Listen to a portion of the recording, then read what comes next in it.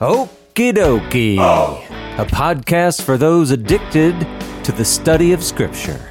Welcome, fellow addicts. This is your safe place to OD. Samuel! Here I am. What are we going to talk about today? Today we are talking about the Gospels. This is Gospels part 137. Last week we started off with Jesus still being in the hands of Pilate and these, let's just say, unruly Jews who are the ones who are motivated to try to unjustly put Jesus to death, are continuing to make these untrue claims before Pilate to finally get him to say a verdict of guilty and send him off to be crucified. And they start off by saying that, like, we've got this law and he deserves to die because he claims to be the Son of God. And we talked about it with Pilate. He's no question he's a bad man, but he's in a pickle because this Jesus figure is an enigma. You can tell he just emanates wisdom, even in being at the verge of death, with how he has been flogged and scourged and beaten up and mocked. Yeah. And Pilate brings him back into his private quarters again, and he says, like, are you not going to say anything to try to defend yourself? Like, don't you know that I have the authority to either release you or to crucify you? And Jesus, just flexing in his state of at the point of death, says, you know, you wouldn't have any authority if it wasn't given you from above. But then he, like, almost offers this symbol of mercy by saying, like, the one delivering me over is going to have the greater sin, which is really interesting to consider concerning Pilate is the one that has the last say in this matter. But the people, he brings Jesus back out, and the people, they push Pilate more into a corner, and they said, like, if you don't hand him over to be crucified, then you are no friend of Caesar's. And, like, basically, like, we're going to tell the upper ups beyond your authority that you are not doing your job. And you could tell at that point that Pilate is just wanting to get this over with. Finally, these people say, we have no king but Caesar, after Pilate says, like, behold your king, the king of the Jews. Yeah. And then they deliver him over to be crucified. And so Pilate wipes his hand in the situation, and that's the last that we see of him in the text. And then from there, they put his regular clothes back on him, and they gave him his crossbeam to carry. But the text kind of infers that he was in such a bad state that they had to get this guy who was on the side of the street with these crowds that were following Jesus, Simon of Cyrene, who apparently had been visiting potentially for the Passover, to help him carry it for the remainder of the way. And once Simon helps out, Jesus clicks into teaching mode again and starts prophesying about the state of the nation whenever the temple is going to be destroyed, and people are going to wish that they had never been born. So it's amazing that Jesus is still prioritizing teaching his Father's message even in the midst of such suffering. Yeah, to the bitter end. Yeah. He does. And real quick, we just ended with the place where he was going to be crucified was called Golgotha, the place of the skull, and two criminals were going to be put to death alongside him. Yeah, and, you know, I'm looking back, and you know how sometimes you look back at something you've done and you think, maybe I would have done that differently if I had a chance, but it's too late because we already did that episode, so... no, you're having regret? I don't know if I'd call them that, but yeah, whatever. So here's where we're going to pick up. We're looking at Matthew chapter 27, verse 34, Mark chapter 15, verse 23. And one of the points that I want to make here, let me go ahead and read it, and then I'll tell you what I'm talking about. Here's Matthew. They offered him wine to drink mixed with gall, but when he tasted it, he would not drink it. So the point I wanted to make is that, right here, he's not actually up on the cross yet. at least if we're following along in the synoptic story. But I noticed that in John, the very, very last thing I included in John, it says, there they crucified him, with him and two others and all that, which means he was actually up on the pole. And so I got that a little bit out of whack. I probably should have included that below, but whatever. We're just saying he's not exactly up on the cross yet when they're offering him this wine. So that's trying to clarify your mental image there. And then I think this is actually kind of a good question. Some wonder, well, who is this they that they're talking about? They offered him wine. Well, was it the soldiers? Was it some of the disciples or the women or the crowd that were following behind? Whatever. We don't know.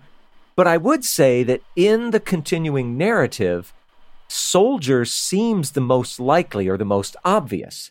They're going to be the ones that are being referred to as they throughout this little part here. And this is why pronouns are such an issue sometimes. But I just think it's interesting to think that it was the soldiers possibly who are offering him this drink. Now, on one hand, you might look at this and you go, oh, well, Jesus was refusing wine. And we might go back to Matthew chapter 26, verse 29, when he says, I'm not going to drink it again until I drink it with you in the kingdom. Now, was he talking about wine, period? Was he talking about a Passover cup? Those are reasonable questions. Here's the thing, though. Scholars generally believe that this mixture, remember Matthew said it was mixed with gall. Mark says it's mixed with myrrh. They believe that this mixture was intended to actually ease his pain. Now, you might think, wow, they were doing something merciful? No, that was actually going to, what do you want to call it, extend the crucifixion or whatever. So there's never anything super nice in here, okay? But it was intended to ease pain. That's what most scholars think. So again, we don't know for sure, but if that's the case, just think about this, Samuel. Jesus is going through some excruciating stuff. He's all ripped to shreds on his back. They're attaching him to this crossbeam. They're going to hang him up on this pole, whatever. And he chooses not to get relief. It's if this is true that it's about pain relief, and if Jesus recognizes that, if that's really the thing that he's saying no to, it's like he wanted the complete, raw, unadulterated experience of human suffering. And honestly, just think about yourself, any person. I have no explanation as to why he would do that. It seems wrong to us. I mean, when we have an opportunity to alleviate some suffering, especially our own, we're right on it, right? But here are a couple of possibilities. Number one, he knew that this was God's will, that he, be dying in this manner, whatever. And so he wanted to be as obedient as he could possibly be. And then number two, it kind of relates to it. There's a verse from Hebrews that I'd like you to read, Samuel. It's Hebrews chapter 5, verse 8. Although he was a son, he learned obedience through what he suffered. Yeah. And so it's like, and now think about that. Jesus learned obedience. That's a big deal right there. And we also, like him, must learn obedience. So that's important. But he learned it how? Through what he suffered. Samuel, do you think it's possible we're going to be learning also through suffering? Yep. Yeah. Great news, right? Okay, not. But Jesus, just think about this. He's apparently learning to be perfectly obedient through even this experience here on the cross. He is taking the greatest amount of suffering he can get, which is kind of weird, but through it, he's learning the greatest amount of obedience. And maybe that's an extreme view of it or something like that, but it is instructive for us. And I'm just going to say, we we need to toughen up and we need to get serious, people. If this was good enough for Jesus, I'm not saying that we all have to live exactly the same way and suffer exactly the same way, but we ought to be up for a little bit as a conduit, as a medium, as a method for perfecting our own obedience. So, what do you got to say about that, Samuel? Yeah, that's a strong call to give up our lives, so to speak, to pursue the mission and the heart of God. I also wanted to point out that with you saying that why he chose not to experience this relief through the wine and gall mixture, and you had said that he potentially knew this to be God's will. This is just one reference, but I was just reading that some people argue that there are multiple kind of like messianic kind of hintings of taking this bitter drink for relief or refusing it. I'm wondering if Jesus is like trying to be obedient in the fulfillment of prophecy in the Hebrew scriptures. So Psalm 69 verse 21, depending on which version you read, it could say, quote, "They put gall in my food and gave me vinegar for my thirst." Yeah, that's a good one. In fact, it's coming up later as well, because this happens more than once in the story. So, yeah, that's perfect. That's perfect. That Psalm 69, Psalm 22, there's just some, oh my gosh. It's amazing how close it matches all we're seeing here. So, sorry, what else you got? That's it. All right. Well, let's see what else happens then. We're going to move on looking at Matthew chapter 27, verses 35 and 36, Mark chapter 15, verses 24 and 25, Luke chapter 23, verse 34, and John chapter 19, verses 23 and 24. And Samuel, I'm actually going to read a lot here because the information is all spread out. So let me start with John. It's the longest one. Let me do that. When the soldiers had crucified Jesus, they took his garments and divided them into 4 parts, 1 part for each soldier. Also, his tunic. But the tunic was seamless, woven in one piece from top to bottom. So they said to one another, "Let us not tear it, but cast lots for it, to see whose it shall be."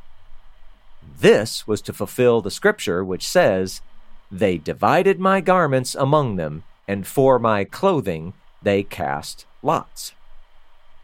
Now, let's look at some of these other things that we didn't hear there in John. In Luke, it says, "And Jesus said, 'Father, forgive them, for they know not what they do.' And they cast lots to divide his garments." So that's like a classic phrase. Everybody, everybody remembers that. And then here's another interesting little bit from Mark. Remember, at one point we were told that it was the 6th hour of the day. So that would be around noonish.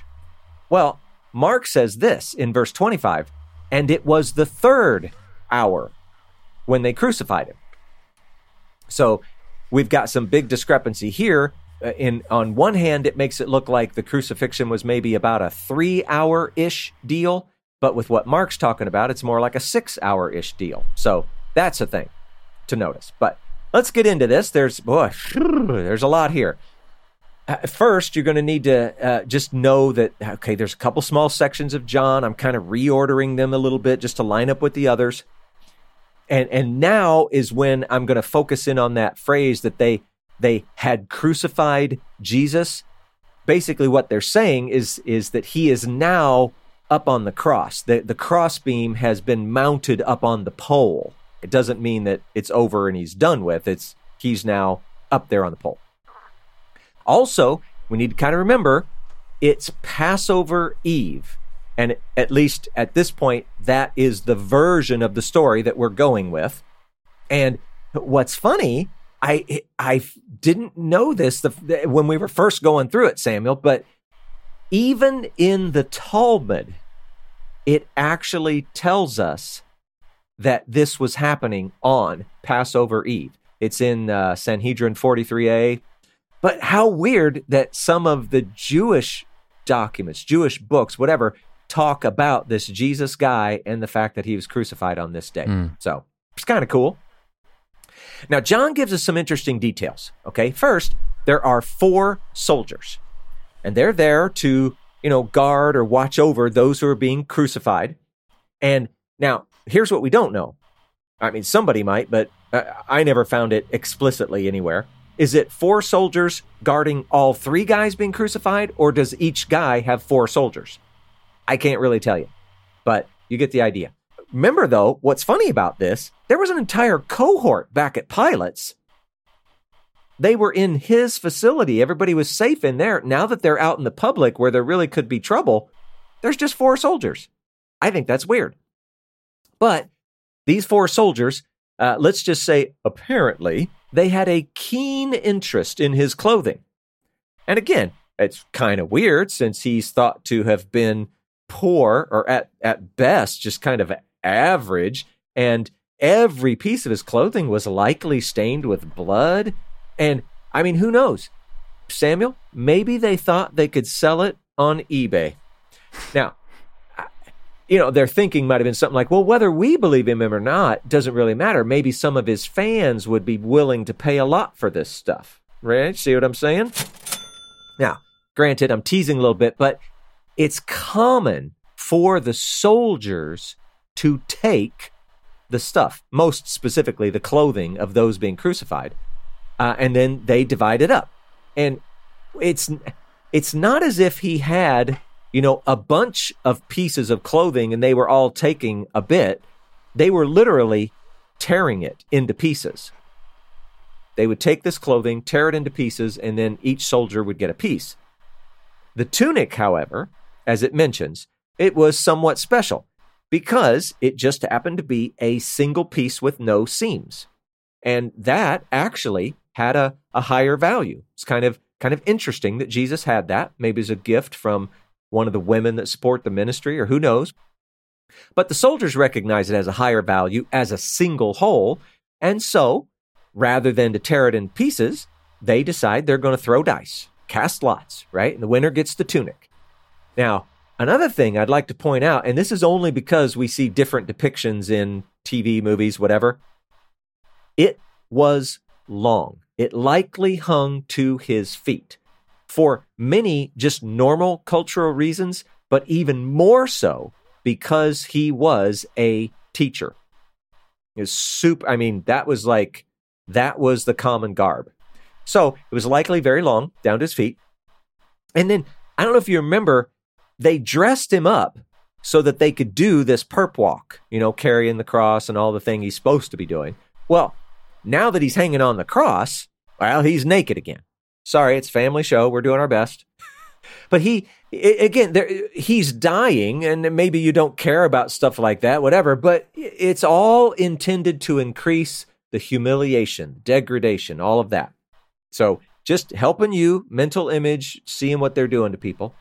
Did people not wear some sort of like loincloth underneath the tunic? Not according to anything that I found, only in TV and movies.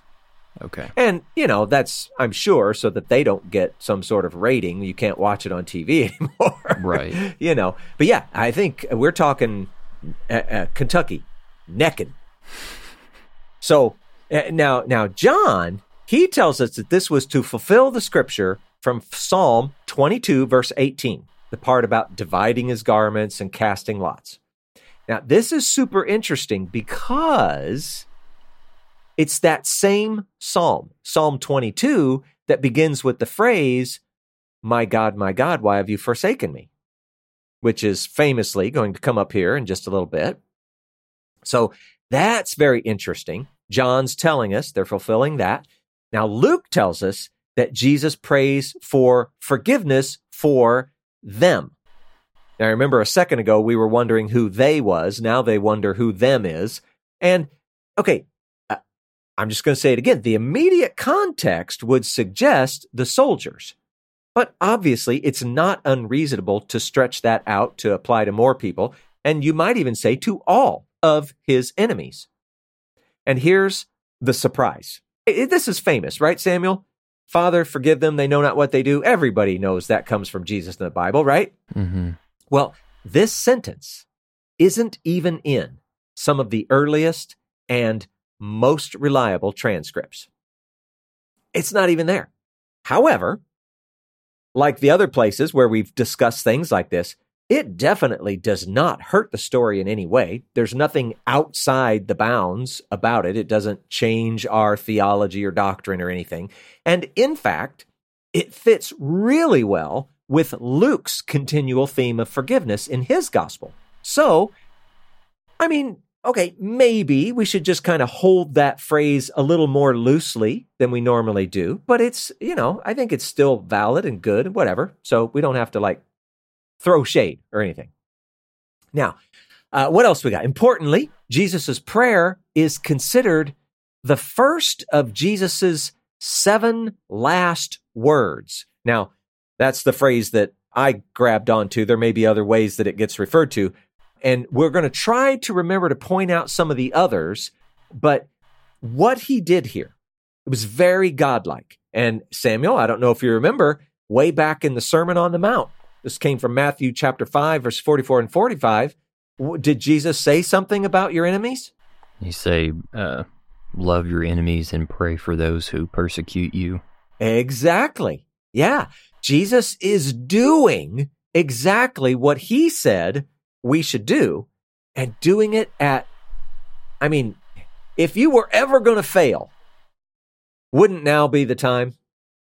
He is so close to death, just pushed to the limit in every way.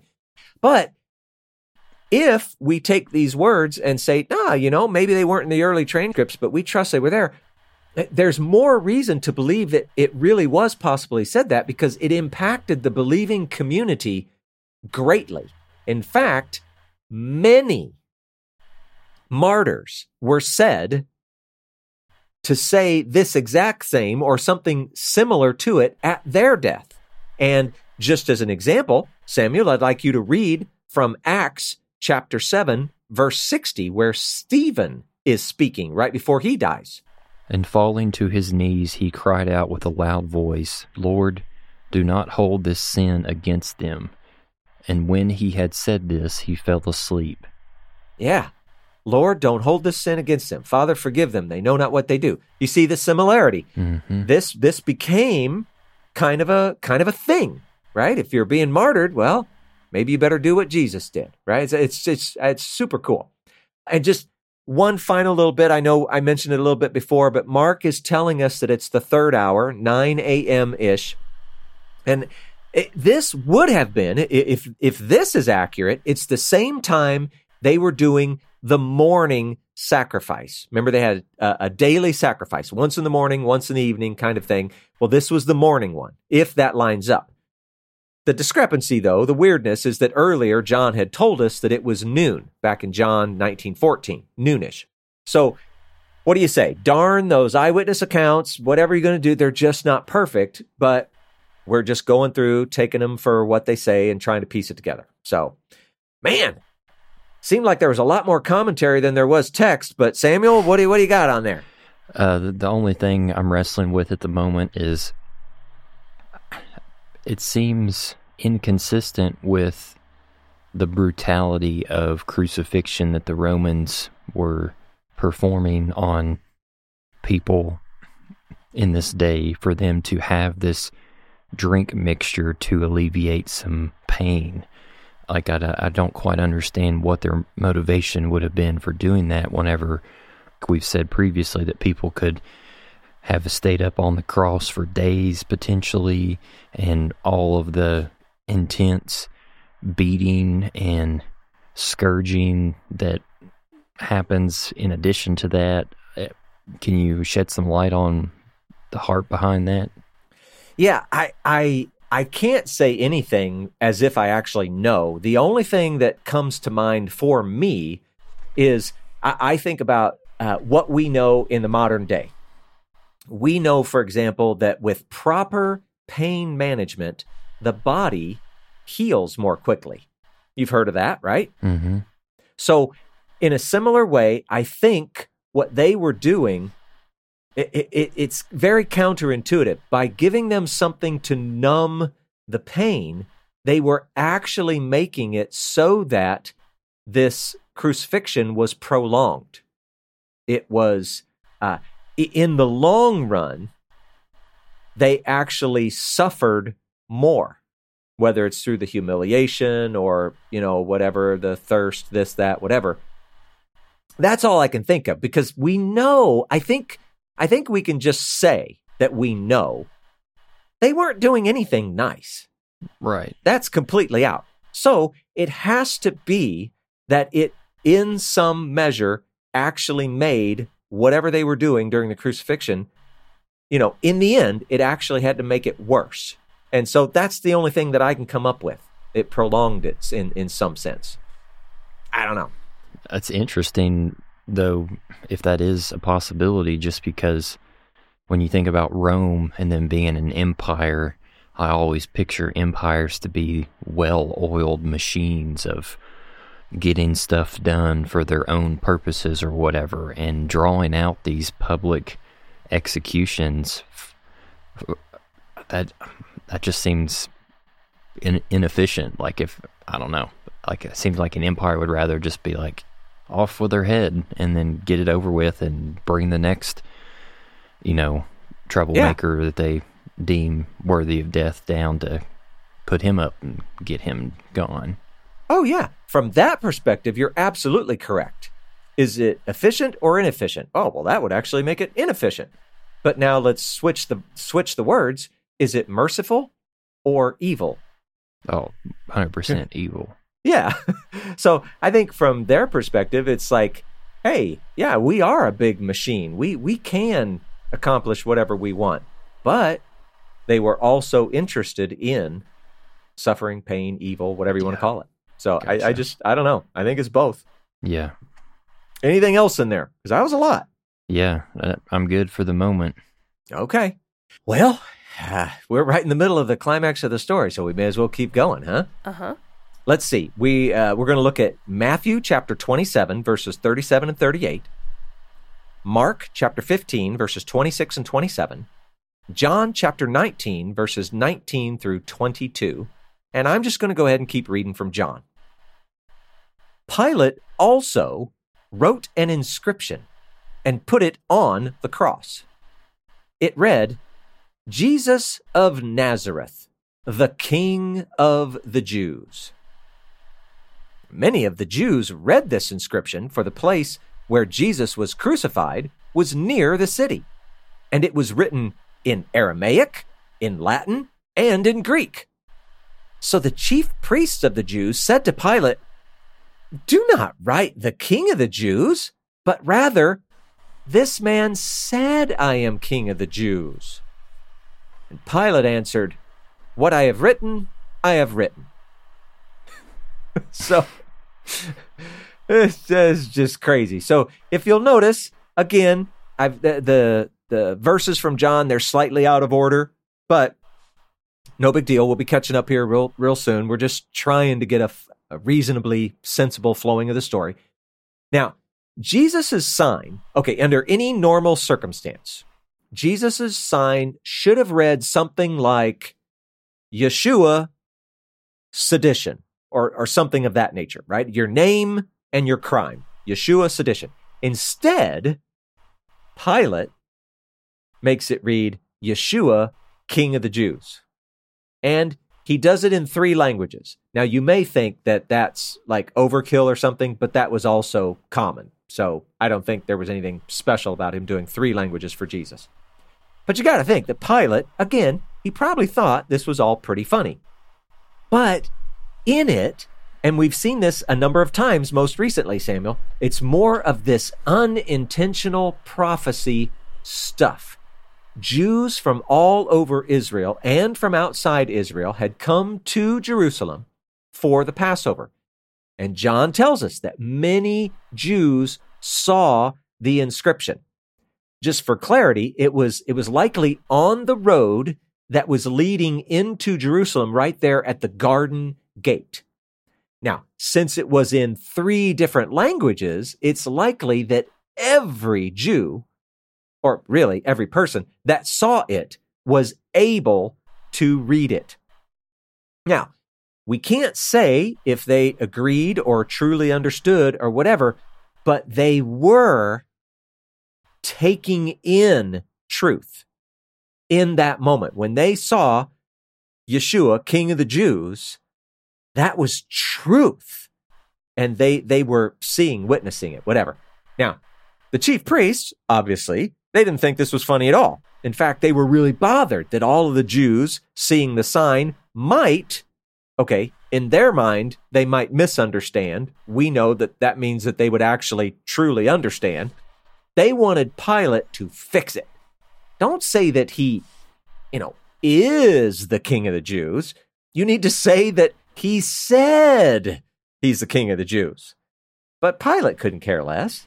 Besides, he probably derives pleasure knowing that it's getting under their skin. So he's not going to change it. He tells them, it is what it is. I wrote what I wrote.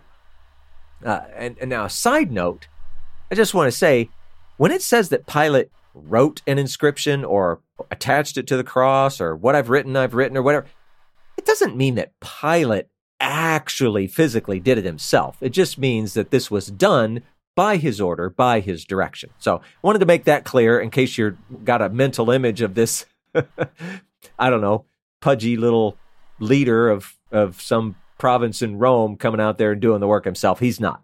So anyway, there's that. Samuel, you got anything on that stuff? Yeah, what I'm about to illustrate as a just being hypothetical is going to seem like I'm trying to vindicate Pilate, and I'm not. We've all established that he is a bad guy, but yeah, I just can't help but wonder, or I don't know, maybe hope that this unintentional prophecy stuff of the phrase being Yeshua, King of the Jews, comes, like, if that is what Pilate explicitly decreed to have them write above his head, that's coming from his powerful interactions with Jesus, and I mean, like you said, like, definitely doing it to be like, get back at these Jewish leaders who were just chomping at the bit to get this guy killed, when in his eyes, he's like, he does not seem guilty to me in any respect. But I guess I just wonder, like, if there was any sort of like pause for him that he intentionally chose that phrase instead of something else, because, like, I mean, he said that his kingdom was not of this world, and like, I can't, I'm just speaking hypothetically as Pilate right now. Like, I can't remember interacting with someone else who has been put to death that conducted himself and held himself with so much wisdom and composure in something so extreme. So I don't know if you are grasping what I'm painting, but in the same way that we have tried to give, I mean, it's a Jewish idea of giving people the benefit of the doubt. Like, we've done that with Judas and his betrayal. Right. And I guess here I am trying to do that in some sense in this small moment of the sign with Pilate. Yeah. It's, it's difficult to say what was really going on inside Pilate's head. We do know that he didn't think he deserved to die. We do know that he was bothered by things that his wife said, even things that Jesus said, talking about him being a son of God, the chief priest told him, all of that. Hey, who knows what's going on in his head? And maybe there is some part of him that, it's one of those 2 birds, 1 stone. I get under their skin because I know they're going to hate this. And honestly, maybe there was some part of him that's going, I don't know. Maybe there's something to this whole king thing. I don't know. It's hard to say. Yeah. Anything else? That's it for now. All right. Well, the story continues. We're just going to keep reading from John. I didn't mention this before. we left out the last line of chapter 19, verse 24. So we're going to start there, and we're going to go through verse 27. So the soldiers did these things, but standing by the cross of Jesus were his mother and his mother's sister, Mary, the wife of Clopas, and Mary Magdalene. When Jesus saw his mother and the disciple whom he loved standing nearby, he said to his mother, "Woman, behold, your son." Then he said to the disciple, "Behold, your mother." And from that hour, the disciple took her to his own home. Well, it's an interesting, touching little moment right in the middle of all this horrible suffering and all that, right? So back to Jesus. The soldiers had been dividing his garments. And John tells us that, well, and this is a difficulty, 3 or 4 women, and at least John, the writer of this gospel, right? That's the disciple whom he loved. Well, they were near the cross. Here's what we know. We know that we've got his mom. Her name was Mary, or Miriam, more correctly.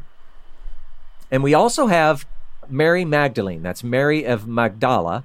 Her name was also technically Miriam. And then here's where it gets a little bit fuzzy. It could be that Jesus's aunt is there and that we don't know her name. And then there's also someone that is Clopas' wife, and her name is Mary, which also is technically Miriam. It could be that. Or it could be that his aunt is named Mary, and she was married to Clopas. And now, logically, if that one were true, this Mary would have to be something more like a sister-in-law or something, because otherwise you'd have 2 sisters with the same name. So that would be kind of crazy. But I don't know if you heard that in there, Samuel. Miriam, was obviously a popular name. Yeah. All right? Now, we're going to hear about a similar group of women when we get to the synoptic version of the story. But in that version, it happens a little bit later, and the actual women included don't match very well. In fact, out of the entire list, Mary Magdalene is the only match between this list and the one that we're going to see later. But whoever it is, you got 3 or 4 women and John, they're standing there doing this stuff.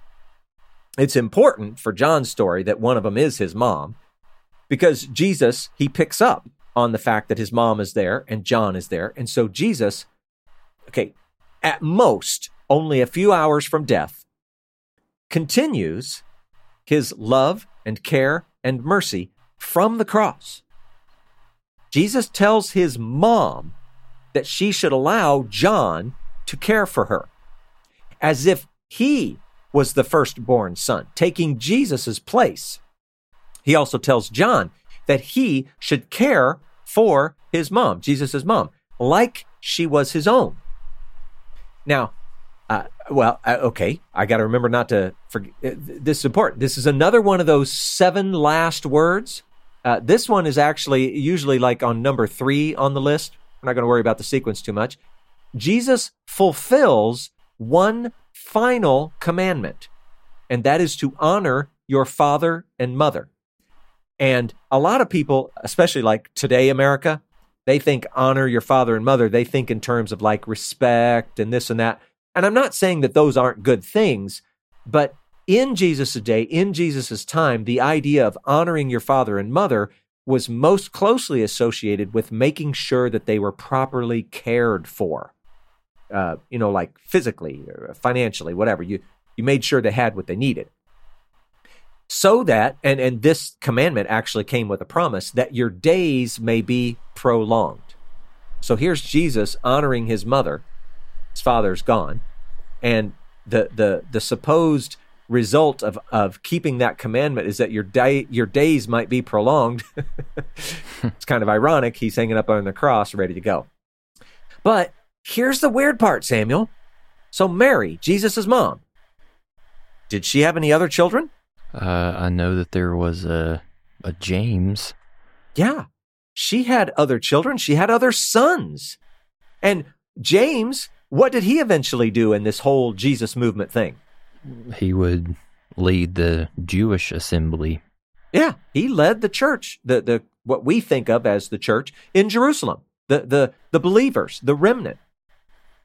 Also, okay, so Mary had other sons.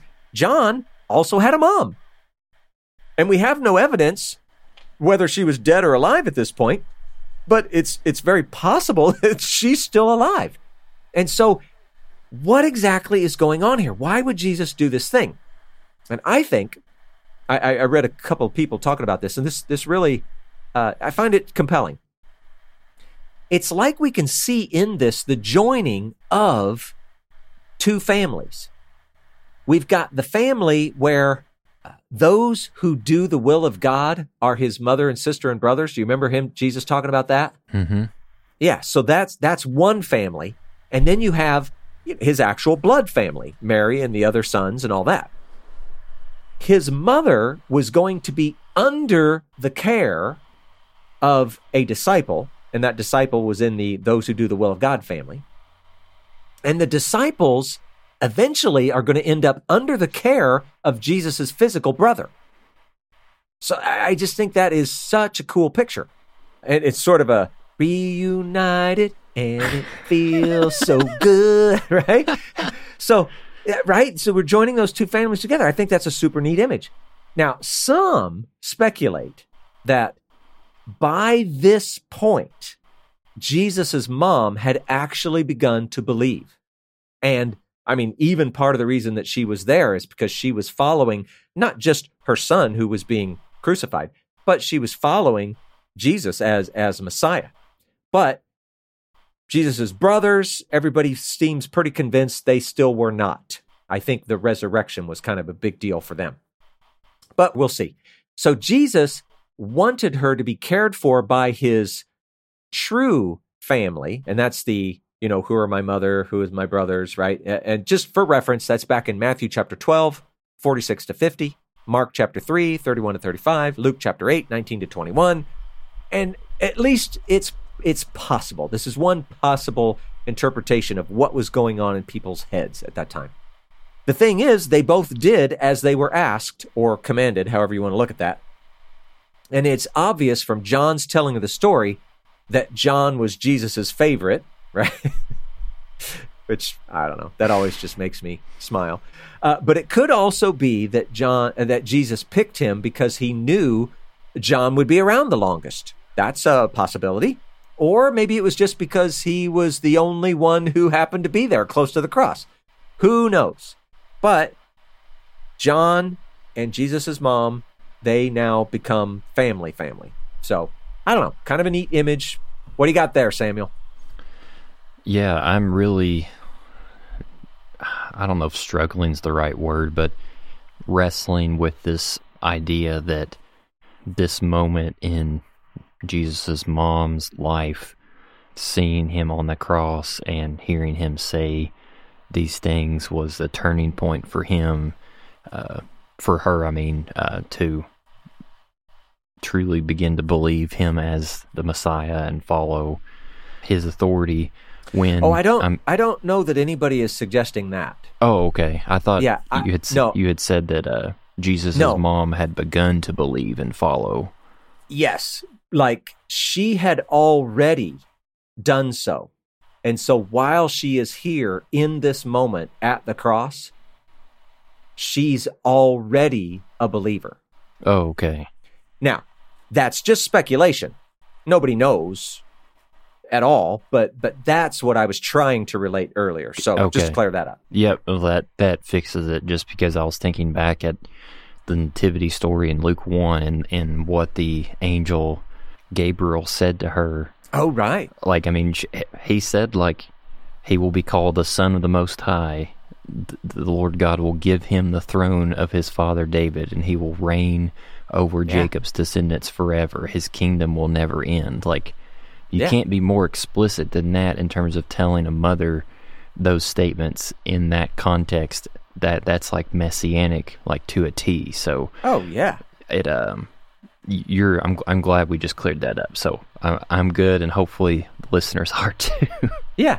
The thing is, and what you bring up is a great point. You almost also need to ask that question.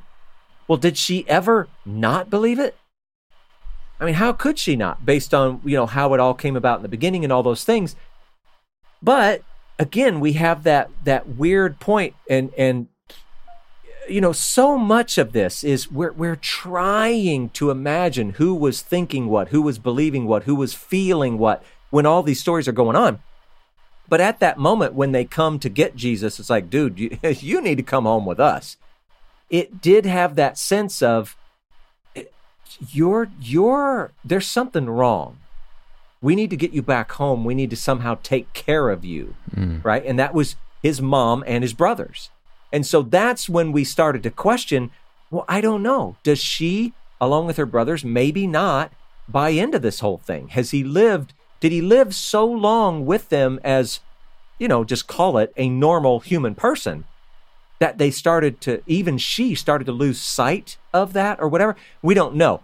But that's why some think, nope, you know what? By the time we get to this point, she's already fully back on board. She thinks he is Messiah. But not everyone believes that. Some believe that even at this point, Mary isn't a true believer, even with everything that you brought up and everything that we know had happened in her life. It's crazy. And again, nobody knows the answer, but I don't know. I think it's good to think about and imagine, because this would be a hard thing to accept. Just on every level, it would just be hard. And could it even be that it was hard for his own mom? I don't know. Yeah, I can give some credence to those people who are wrestling with the idea that she potentially may not have believed right away whenever, in Luke 2:19, where the text says that Mary kept all these things and pondered them in her heart. You could interpret that as like she's wrestling with the gravity of all this and she doesn't know what to make of it and everything. So I totally understand why some people would be in that position. Yeah, and there's that additional fact that we've mentioned so many times. He's not taken over as king of the earth, reigning from Jerusalem. He's getting killed up on a cross. Yeah. Right? So all of it's really hard to put them in a box and think we know what they're talking about, what they're saying. Well, you want to try to do one last little bit? Sure. All right. This is in Matthew chapter 27, verses 39 to 44, Mark chapter 15, 29 to 32, and Luke chapter 23, 35 to 38. I'm going to read from Matthew, and I think I want to catch a little bit that I got in Luke. So anyway, here's Matthew. And those who passed by derided him, wagging their heads and saying, "You who would destroy the temple and rebuild it in 3 days, save yourself. If you are the Son of God, come down from the cross." So also the chief priests and the scribes and elders mocked him, saying, "He saved others. He cannot save himself. He is the King of Israel. Let him come down now from the cross, and we will believe in him. He trusts in God. Let God deliver him now, if he desires him. For he said, 'I am the Son of God.' And the robbers who were crucified with him also reviled him in the same way." Now, Luke, the only reason I want to read this bit is because we've seen all of the people that are picking on him. Luke adds this, verse 36 and 37. The soldiers also mocked him, coming up and offering him sour wine and saying, "If you are the king of the Jews, save yourself." So you can see everybody's picking on him in this moment. Now, again, just so you get the mental image, he's crucified in a very public place. Many would be passing by and seeing him. Many would be seeing that inscription. Remember, we said they're actually seeing the truth. It's kind of cool.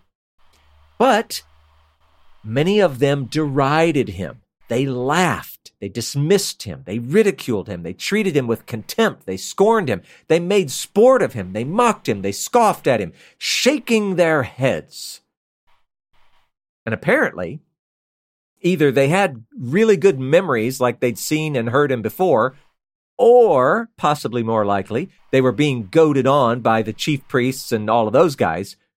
They've got to say you were going to destroy and rebuild the temple in 3 days. Why don't you save yourself? If you're the Son of God, come down. Even the soldiers are joining in. Yeah, if you're the king, save yourself. So the chief priests, scribes, and elders, well, obviously, they're also joining in. They acknowledge that he saved others. And what did he save them from? Disease, handicap, demons, even death. But they mock him because he can't, and of course we know in hindsight he actually won't, save himself. They mockingly call him the King of Israel and declare that if he will come down off that cross, they will believe in him too. Do you think they really would, Samuel? No. No. They acknowledge that Jesus lived trusting God. But then they, turn that around on him. So let's see if God will deliver him now. If he wants to. I mean, why wouldn't he? Because, he's the Son of God, right? What's amazing is that it's like this is all a quick summary of Jesus' life and ministry.